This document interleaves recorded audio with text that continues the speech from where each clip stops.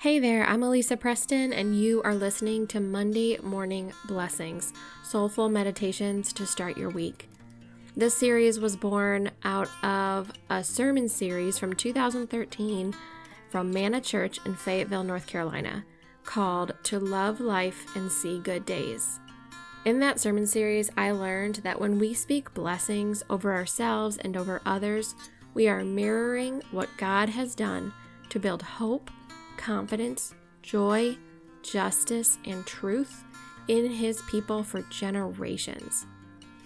As you listen to these blessings, try speaking it aloud. Insert I instead of you. Then consider speaking it over someone in your life who could use a blessing today.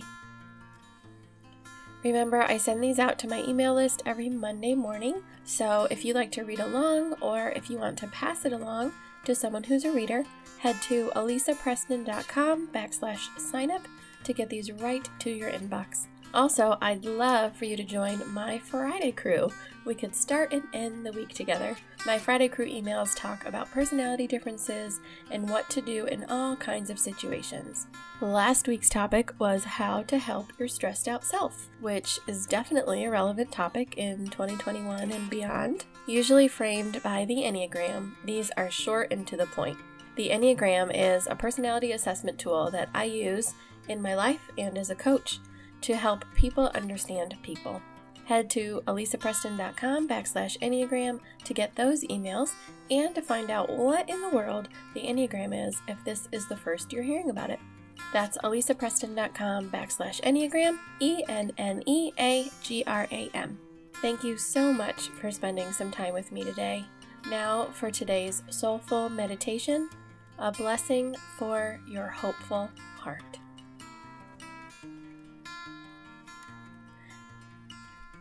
So as I write this, or speak this, I am planning 2 trips. One for next June, and one for next weekend, which by the time this airs will be last weekend. The June one is pretty much set. We just need to hammer out some details. The next weekend one, well, that's still on the I hope so side of the fence. And we'll find out in a few days if I hope so happens. But when I was thinking about that, I was wondering how many times a day, a week, month, year do we say those words? I hope so. Especially this last X number of months when plans kept and keep getting canceled and canceled and canceled. Listen, the pure act of letting our hearts be hopeful is a tough one. It can take a lot of energy. It can be maddening, especially when our hope is deferred. Letting our hearts be hopeful can prove to be a futile effort, especially when events we are powerless to control impact that hope. Also, there are 9 definitions in the dictionary of hope, not the least of which is this: to look forward to with desire and reasonable confidence, and to believe, desire, or trust. Hope cannot merely rest on feeling. It cannot ebb and flow in our lives as a feeling, because those are as unreliable as next week's weather forecast. Hope has to be something we commit to. Hope has to be something that when challenged, we remember our commitment to it. Hope has to be something that when confronted with an obstacle, we dig our heels in and say, not today. I still hope. I know that time and time again, our hope is challenged. We have to remember that remaining hopeful is not an empty optimism. It's not pulling the wool over our eyes and saying, I see reality and I choose to ignore it. No, that's not what hope is.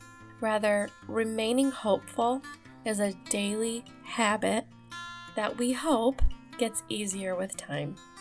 Remaining hopeful is a daily habit that, when practiced, wires our brains toward everything hope offers. Remaining hopeful is a position one takes. It is a disposition of being. Remaining hopeful is a practice one does, a muscle one exercises so often that far, far down the road, when hope is challenged in a most significant way, that muscle memory kicks into gear out of sheer determination to not be eliminated. My family and I watched a 60-minute special on Tony Bennett. He is 95 years old, has Alzheimer's disease, and in August 2021 sang 2 sold-out shows with Lady Gaga at Radio City Music Hall. When she came on stage, Tony Bennett said Lady Gaga's name for the first time in months, even though they had rehearsed together so often leading up to this event. He sang about 12 songs, receiving 20 standing ovations.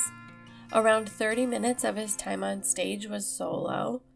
Again, he is 95 years old and has Alzheimer's, a memory disease. But the music, performing, and singing is part of his DNA. It has woven into the fabric of who he is so deeply that it can still be recalled in those brilliantly bright moments. May our hope be the same. May our hope be so ingrained within us that no matter what tries to yank it from our grip, we have so committed to that hope that its muscle memory is stronger than any threat to its existence. So today, may you find in your prayers a hope that roots itself so deeply within your heart and soul that you're sure it's camped there for the rest of your time on earth.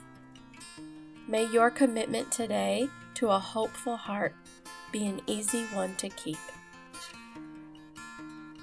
And may God remind you in big and small ways that hope is always worth fighting for. It's always worth committing to, and it's always worth holding on to.